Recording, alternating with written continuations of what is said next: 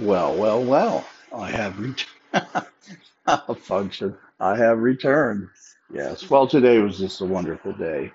Um, I got up kind of early, but got up at a reasonable hour, like 7 in the morning, 7:30, something like that, because I don't have to labor like most people. Anyway, got up, took a shower, all the basic stuff, shower, clean, all that stuff. And then Claire and I headed out. Well, we decided that we were going to go to Idaho Falls, a couple hours away from where she lives.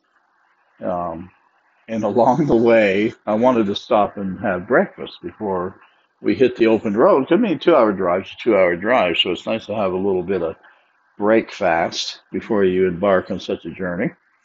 Every freaking restaurant outside of the town she lives in, well, we planned on going to, because she made a suggestion that we go to Alpine. Oh, I think Alpine is 40 minutes north of where she lives, something like that. So, anyways, I said, "Oh yeah," because we had eaten at this restaurant before. So I said, "Yeah, no, it sounds great." We go there. They're only closed on Wednesday. They're open every other day, closed on Wednesday. So it was like, son of a. So and I'm a very optimistic person. So she was a little peeved. I said, Claire, no big thing. Let's just go to the next town. And, what's the next town? Swan Valley. I said, okay, fine. We'll go to Swan Valley. And I'm sure there's something there. It was a restaurant with a 4 out of 5 rating. So 4.8 rather, out of 5. That's pretty good. We get there, they're closed. It was like, what the hell? So every restaurant along the way was closed. It's crazy. So we didn't get to have breakfast till we got to Idaho Falls, and it was at a Denny's in a very sketchy area. Of course, Idaho Falls is a sketchy place anyway, but this particular area, Idaho Falls, wow. So, anyways, so we go there. The waitress you can tell the woman's had like a hard life. You could, and I'm not just talking about from the tattoos on her hand. I could tell from the careworn face and her demeanor, you could tell she had a very hard life. Well, still has a very hard life. It's not like she had one. She's still living one. You could tell. Um, but seeing that, I wanted to raise her spirits, so I did my normal interaction and charm, and then she was standing around laughing with us and talking to us.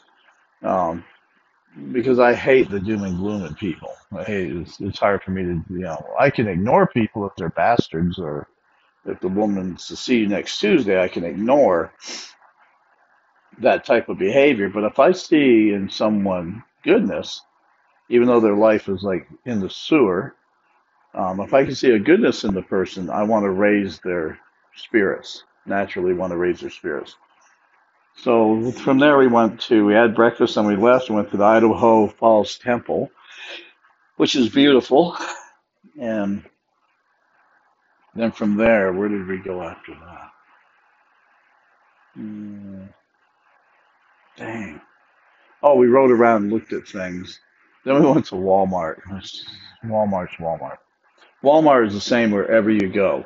Even the people. It's like they only hire people who are, what I would call homogenous Walmart employee types. So if you go to a Walmart in frickin' Russia, there would be the same type of experience you'd have with the employees that you would have in frickin' Kansas or Utah or anywhere else. Is I don't get it, but it's just the way it is. So we went there, got some groceries and stuff, pissed and moaned about the store, and then left and came back home and just sat around watching Downton Abbey and talking to each other. This is your introduction, in case you're wondering what the hell's going on here. Um, and when I was sitting there, because I'm big on fruit like raspberries and blueberries and drinking that sparkling grape juice stuff, I like that stuff, and some chocolate and whatever. When I was sitting there talking to my daughter about her life and the things she wants and all this different kind of stuff, I found myself daydreaming in a way, because I do that. Even when I'm talking to people, they don't know what I'm daydreaming, even though I'm interacting with them, and you know, they don't realize I'm thinking about other things too. And I was thinking about this one thing. I was thinking about how when I was younger, I was never popular. Only had three or four best friends. Never, never like on a team. If I was on a team or something, it was like I was not really part of the team. Even when I played neighborhood football and made interceptions or did some, or you know, whatever sport it was, if I was really good, oh, they would say like archery, for instance, and rifles. Like when we go hunting with 22 rifles, I was an excellent shot. I mean, I didn't miss, let's put it that way. Well, with a bow and arrow, I was a very good shot with a bow and arrow. I could, run really fast, or I could just get on any horse and ride the thing. So there are things that, people would go, "Oh, wow, that's cool. Yeah, George, that's really good, man," or something like that. And that was it. There was no real connection with these people. I wasn't vilified, but I was not really accepted. Well, anyways, I was thinking about that when I was talking to my daughter. And then I fast forwarded like through different stages of my life, and it was like I remembered. It came to the forefront of my mind how, oh man, how I yawned. I was remembering how all through my life people would ask me philosophical questions. It was like they didn't even really care for me. These some did. Some people were really close to me, like my three or four best friends or the girls that I messed around with who were friends. But people in general, even if they didn't really care for me, would always come to me and ask me these deep philosophical questions. You know, it was just really weird. I was thinking about that, how weird it is that even people who don't even care for me, will still come to me and ask me these deep philosophical questions, or for my advice, or helping them to see something. They'll tell me something and they'll say, "Oh, like, this is a classic." They'll come and they'll say, um, or call me and they'll say, "Yeah, I had this experience, or this is going on in my life, and this is what's happening." Um, and they'll say, I think I know what's going on, and this is what I think," and they'll tell me, but they'll always say, "What do you think is going on?" Like, like, like I'm going to be able to tell them things they can't see. Well, sometimes I can. Sometimes it's so basic I can't understand why they can't see it. But anyway, one time, yes, we're going to get to it if you stay with me. One time, someone asked me, um, what is?" They said, "What is of all the things you've ever wanted in life? What is the greatest desire you? What is the greatest desire you've ever had?" That's the basic question, Noah. If all the things that you could have in life, what's the greatest desire you could have? And I thought about it for a long time. Um, and the truth is, there's a lot of things, but I think the greatest thing of all the things, I'm trying to think exactly how to word it, because um, it's not for riches and things like that. Um, God, I'm drawing a blank now. I think the greatest thing really is to really know myself. That's the biggest thing. Um, I'm very optimistic. I'm forward thinking. I'm a believer in people and stuff. So I'm not saddled with, um, with the things that a lot of people are saddled with. So when I was thinking about it, I said this, and then it came to me what the real desire, of all things, what the real desire, as a person, and that was, I said to him, I wish I didn't have any regrets. And they were like shocked. They said, "That's it?" And I said, "Well, yeah, that's very important to me. I wish I could say I never had any regrets."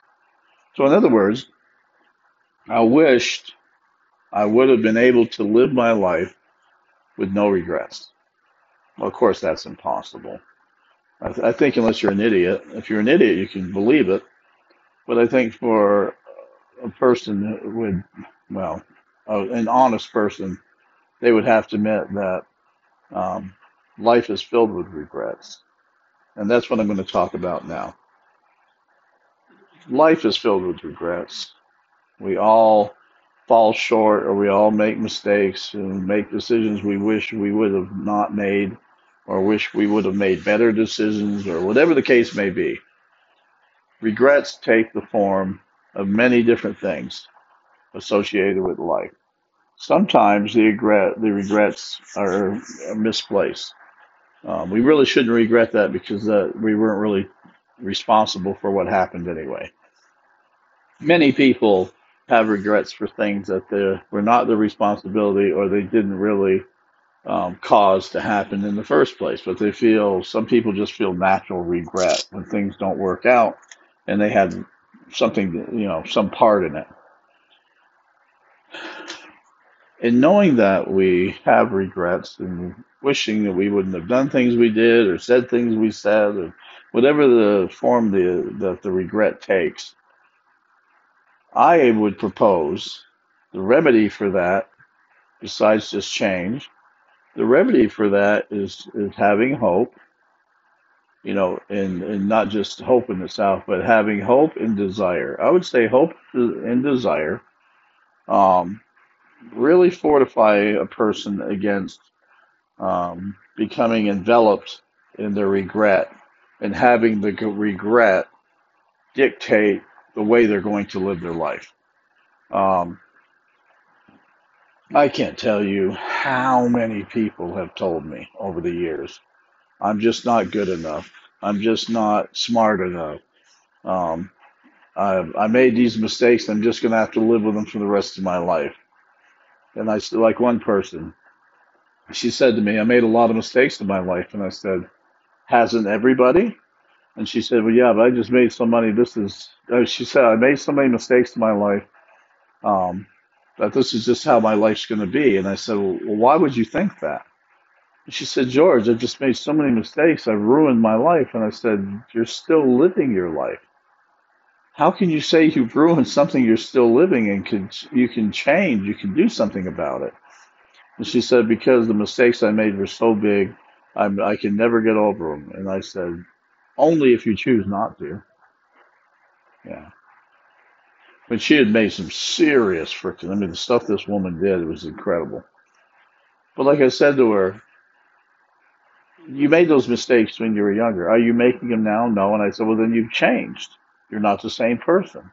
So your life is not the same as it would have been if you would have continued making those mistakes, correct? And she said, yes. So I said, so why are you clinging to the guilt of something you did that you don't even do anymore? It doesn't make sense to me as a person that you would be punishing yourself and limiting yourself on something you did before that you're not doing now. That's no offense, but that's stupid. And she said, I know it's stupid. I just don't know how to stop doing it. Well, I'm going to tell you what I told her. If any of you struggle with this, you stop doing it by realizing there's nothing you can do about what you did. You can only do about what you can do. That's what you have. The only authority or exercise of action we have is about the things that we can do, not the things we have done. That's it. Because I just am amazed when people say, I'm going to change my past. No, you're not going to change your past. You're going to change your present and perhaps your future. Um, I don't understand. For me, past, present, and future are clearly, divided, clearly defined.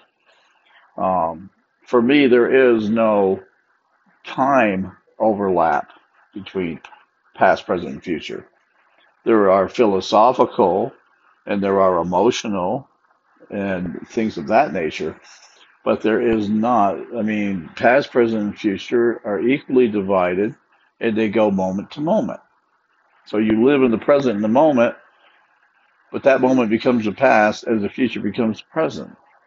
I try to teach people this to help them break the cycle of the grip that their past has on them. So some people are so tethered to their past, they don't really have a future because the present that they're living in is really based on their past. And it's going around in the circle because you cannot have a future without a present. And if your present is being lived in the past, you can't even have a present. You're living in the past. And living in the past means you're trying to correct things that you have no power to correct. It's done with, it's over with. Um, if you have hope, and this is what I would say, you have to begin with desire. Whatever it is, you have to have a desire for it. Whether it's a desire to lose weight, or a desire to be to work on time, or a desire to be a better mother or father, whatever the thing in your life is that you have a desire for, you begin with the desire and then you support it with the hope. Um, I'll give you a classic. I'm going to give a classic example of how I counsel people to help people. Um, I know this woman. Well, I know a guy who's losing weight too, but I'm going to talk about the woman in particular because men can be fat asses and not really think much of it. Men just, yeah. Well, anyway, but women are really affected by weight, their appearance. Can't blame them. If I was a woman, I would like to think I was attractive. Thank goodness I'm not a woman. I don't struggle with those things, but um, she was trying to lose weight. And she like most women, but I have a lot of experience with women, so I can navigate the frickin' treacherous waters of dealing with women. She said to me that she was going to lose weight. And I said, great. And she said, why, do you think I'm overweight? I said, you just told me you were going to lose weight. I'm supporting you. Yeah, but you must be supporting me because you think I need to lose weight. And I thought, son of a bitch, woman, are you really that dense? And I said, no, I think you look pretty good. Would I look better if I lost weight? I said, I don't care. I said, why are you asking me these questions? And she said, I just want to know. And I said, no, I think you look pretty good right now. But if you wanted to lose weight, that's a personal decision.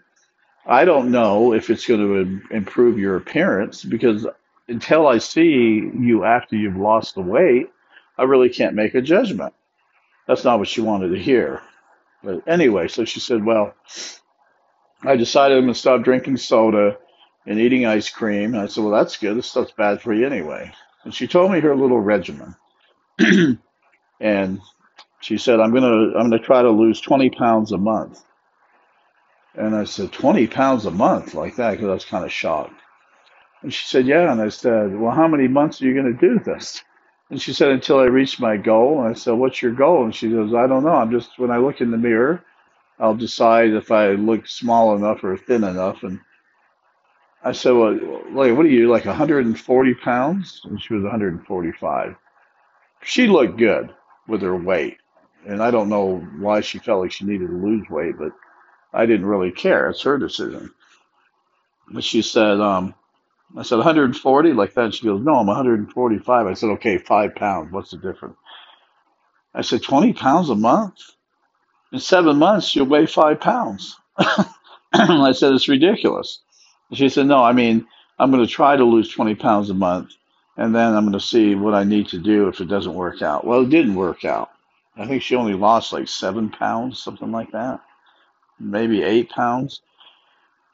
So she came to me, um, and like most women, they want you to say, "Oh, well, you look like you lost weight." If you tell a man you're going to diet and lose weight, the women are expecting you to say, "Oh, wow, you look like you lost weight." I'm not that person. If I don't think you did, I'm not going to say anything, and I might not say anything anyway because I don't want to freaking mess things up. But I didn't see a weight. I didn't see that she had lost 8 pounds or 7 pounds, whatever it was. I couldn't see the difference, and I couldn't give a damn, to be honest with you. I don't care about stuff like that. So she said, well, do I look different? And I said, no, because I tell her the truth. I said, no, you look the same to me. Why? So, well, George, I've lost, like, I think 7 or 8 pounds. Let's just say 8 to give her the benefit of the doubt. She said, I've lost 8 pounds. And I said, really? And she said, yes, really. And I said, well, it doesn't show. Maybe it was water. I started to think, how could you? She said, no, you don't get it. That's all I lost. And I said, but why does that matter? And she said, because I wanted to lose 20 pounds. And I said, okay. So maybe you lost 8 pounds this month. Maybe next month you only lose another 7 or 8 pounds. So mathematically, it's going to take almost 3 months worth of dieting and changing your habits to get down to 20 pounds. So what does it matter if it takes 3 months or 1 month? Why not just be happy that you will lose the 20-pound goal after 3 months and not be so hung up on the time frame as much as you are on the losing of the weight? And she said, well, I didn't think of it that way. I said, well, I'm not an expert on weight and diets and stuff, but I can tell you what I've read. I've read several times that if you lose the weight slowly, you gain it back slowly. But if you lose it quickly, you gain it back quickly. So I said, if your goal is to lose the 20 pounds and you want to keep the weight off, it seems to me that everything I've read indicates lose it slowly, um, kind of like to hedge against gaining it back. So if you lose it quickly, you might gain it back quickly, and you wouldn't be happy with that, right? He said, no, I wouldn't. I said, well, then the trade-off is it's taking you longer to lose it, but it means that your body will be less inclined to gain it back quickly. So if you do lose 20 pounds and you look at yourself and you think, oh, I look pretty good. Yeah, I like it. You're satisfied with the results. If the weight begins to creep up on you, it'll be gradual and there won't be this culture shock of seeing yourself looking really good and all of a sudden you're freaking big. When I said 145 to me is not big. She's like 5'7" or 5'8". Um, Even at 5'4", 5'5", I don't think that's a lot of weight. So the point I was trying to make to her was change your perspective, change your outlook, you know. Um, in other words, have the desire to lose weight and have the hope that you will and then work toward it, but be patient in the time frames. Be patient with yourself. Um, don't give up. Don't become, don't regret the fact that you couldn't lose it as quickly as you could. Celebrate the fact that you were eventually able to reach your goal and be happy with that. I think many times people they sabotage themselves. Um, I can't even tell you how many times people I've known would tell me that they wanted, well, let's say a job for instance. That's the easiest thing to illustrate. I'd have somebody say to me, um, I'm going back to work. I'm going to find a job. Okay. So I ask them to have a resume. They say yes. I say, okay. Is it current? They say yes. And I say, okay. So they apply for a job. Then the person will say to me, I can't believe it. I've got an interview with a company. So I'll encourage them. I say, okay, well, dress well, have your hair, in other words, look professional. Don't, and handle the interview like you're interviewing them. So I'll try to give them a few tips, having interviewed a lot of people and knowing what they look for and what they want and stuff like that. I try to coach them a little and prepare them for the interview. And then they go interview. So what they'll do is they'll call me, usually call me, and they'll say, I can't believe it, I got the job. And I said, well, I can believe it. I would have hired you because it's true. If I wasn't going to hire them, if I would, in other words, if I would have interviewed them and found them wanting, I would have told them I wouldn't have hired you either. But they'll say, yeah, I can't believe it, I got the job. And I'll say, no surprises here. Of course you got the job. You should have gotten the job. Shortly after, they'll begin to talk about all the things they're having to deal with. Um, the things that they're finding out about the job now that they didn't know that are discouraging.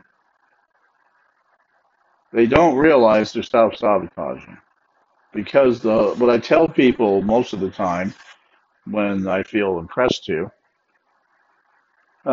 it's easy to get an interview and it's easy to get a job.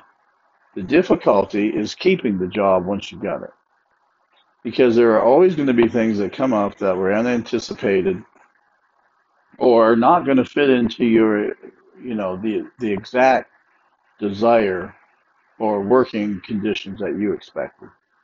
There's companies always do that kind of stuff. They change things.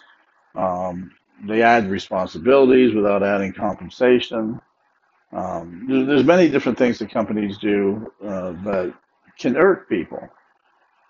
I usually tell people be prepared for the unexpected. So if you hash out a deal with a company for so much money to do so much work, always expect they're gonna ask more of you. They're gonna expect more of you. Expect that you're going to be working with people who you're not going to like. That seems to be a common thread. Um, you always seem to end up with people who you don't prefer to be involved with. Well, guess what? You got to you have to work with them. So there's going to be involvement with them, even if you don't like them. You may have to work with them. So I tell them, don't get close to them. Don't establish a relationship other than a working relationship with them, which means you're diplomatic, you're polite, you don't have opinions about things, you don't get involved in their gossip, you keep detached. You keep a detachment from them. So you have a professional persona. When you work with them, and that's it. That's you. That's it. And that's what they see every day, and that's what they get used to. You don't tell them your private business. You don't tell them your hopes and dreams. You don't tell them your prejudices, opinions, nothing. Because it's not appropriate. They're not your friend. They're somebody you work with. So you conduct yourself as an employee, not a friend, because you're not their friend and they're certainly not yours. And if you think they are, prepare yourself for disappointment because they will screw you. That's how people are. Maybe they're jealous of you. Maybe they're envious that things come easier to you. There's so many different things that people find fault with other people. There's so many things they find fault with other people. The way that ties into the desire and hope is you had a desire for a job. Your hope was you were going to get a job.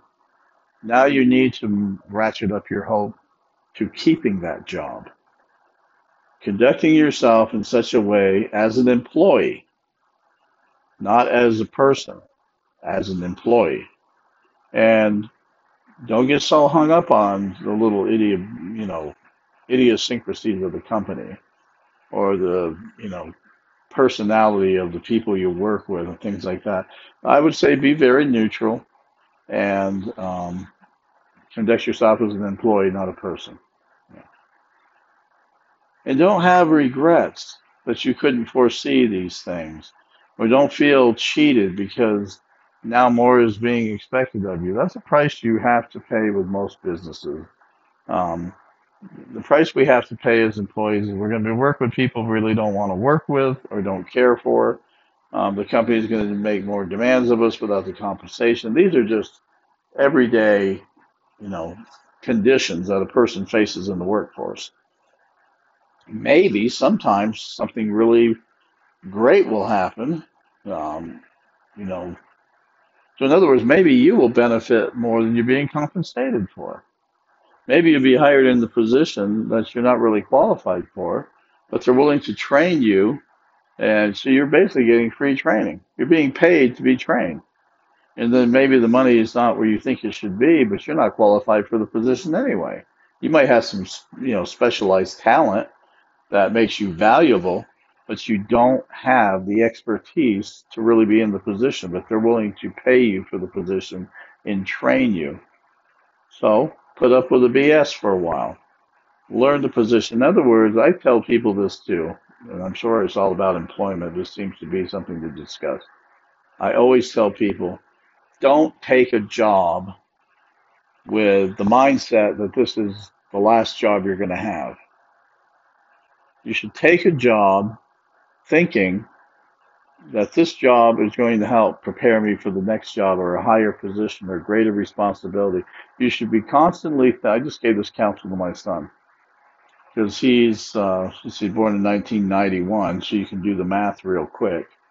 If he was born in 91 and it's 2021 now, yeah, he's in the middle of his career, basically. That's where he's at. Meaning he's positioned where he needs to get to move up and get as high, the highest position he can that's the most secure and provides him with the compensation he's worth. He's in computer encryption and internet security, um, protocols and stuff. He's got a good education. He's very good at what he does. He makes very good money. I mean, he's doing well. Very demanding job, and you got to get things right all the time. Tremendous pressure for things to be right the first time, not the second, third, and fourth. The first time when you do something, when you identify a threat to the network, because he does several different things. He does network security, he does encryption, he does anti-hacking protocols, he does a lot of stuff. So anyway, these are things that, like jet mechanics, jet airplane mechanics, you cannot make mistakes with a plane going up with 200 people on it. You can't, fail to do something you're supposed to do, and the plane crash and kill everybody. So these are jobs where everything you do has to be precise. Now, a lot of jobs aren't, but these are, nuclear physicists and different things like this. These are jobs that require a level of precision that is almost absolute, so they're willing to pay or they demand that kind of pay for that kind of precision. But what I tell people is no matter what your career is, when you hit between 35 to 45 years old, the sweet spot is 35 to 40. You can still recover and make it work by the time you're 45, but usually after 45, you're on your way out the door. You're in most businesses, they think a person at 55 and beyond typically is losing their edge and they're not as valuable to the company as a person who's in their 30s.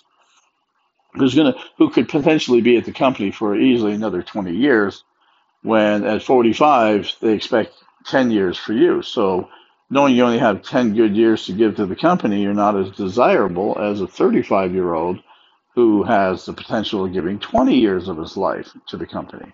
And that's how they view those things. So a person who's 45 years old has got to get his or her rear ending gear and make themselves desirable and as essential as possible to the company in order to get to the position they need to before they retire. And that's what I was counseling my son on. Um, you've got to use the company as a stepping stone to get it into a directorship or something, where you're making 200 plus a year and you have a very secure position and you're supervising other people. Other people are doing the regular work. You're ensuring that the quality and the delivery is on time and perfect, as perfect as can be. And so that's your responsibility. None of these things, well, let me just rephrase that. Nothing in life can ever be accomplished properly without desire and hope. And vision comes after hope. Now, you might say, well, that doesn't make sense. Well, yes, it does. Because the vision isn't just having an idea. Having a vision is to see the beginning to the end and knowing how you're going to get to the end when you're at the beginning. That's what vision is. Desire is just having something that you want. Hope is the catalyst for. In other words, you have a desire to be a swimmer. Well, the hope is that if you do the work, if you learn how to swim and you do the practice to swim, the hope is you'll be a swimmer.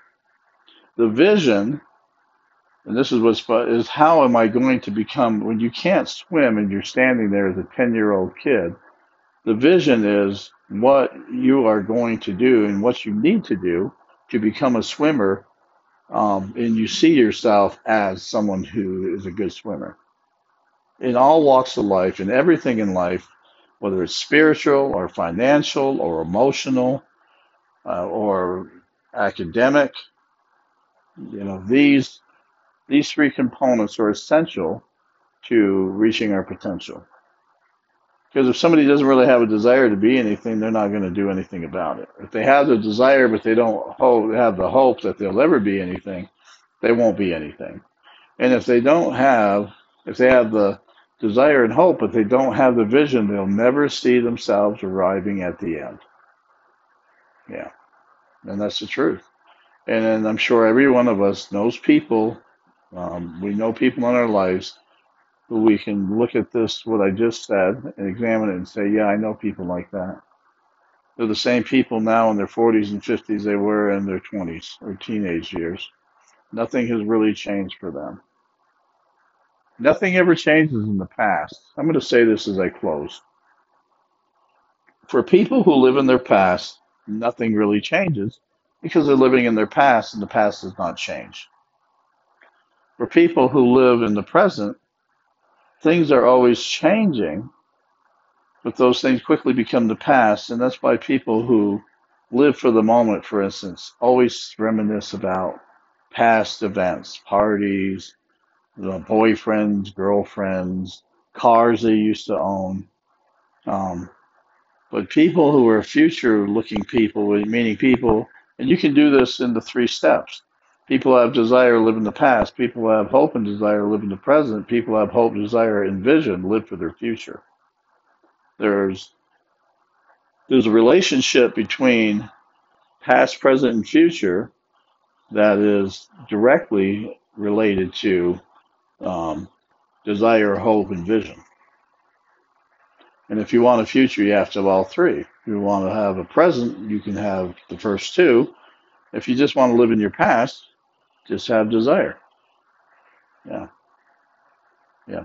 Okay, well, that's it. I'm not going to say any more on the subject. I think I've said quite enough. If you haven't got it, I'll pray for you because I think I made myself quite clear. You just have to decide for yourself. As I said this before, I'll say it again. If you do not take control of your life and make decisions for your life, for yourself, life will make those decisions for you, or worse, yes, worse, other people will. And other people will be making the decisions for you in your life and screwing your life up like a wet dream. And that's the truth. Okay, well, didn't really want to end with a wet dream, but just think about it because these things are true. Um, as we can see, people who are very successful and live very well regulated and satisfying, peaceful, happy lives. We see people whose lives are just they're a train wreck. And we find ourselves saying, I am thrilled my life is not like theirs. I know I say it to myself, but I still have things I need to improve on. I'm not there yet, but I'm a lot closer. Yeah. All right, that's it. Was it Hasta Luis? Whatever. I'll just say Auf Wiedersehen.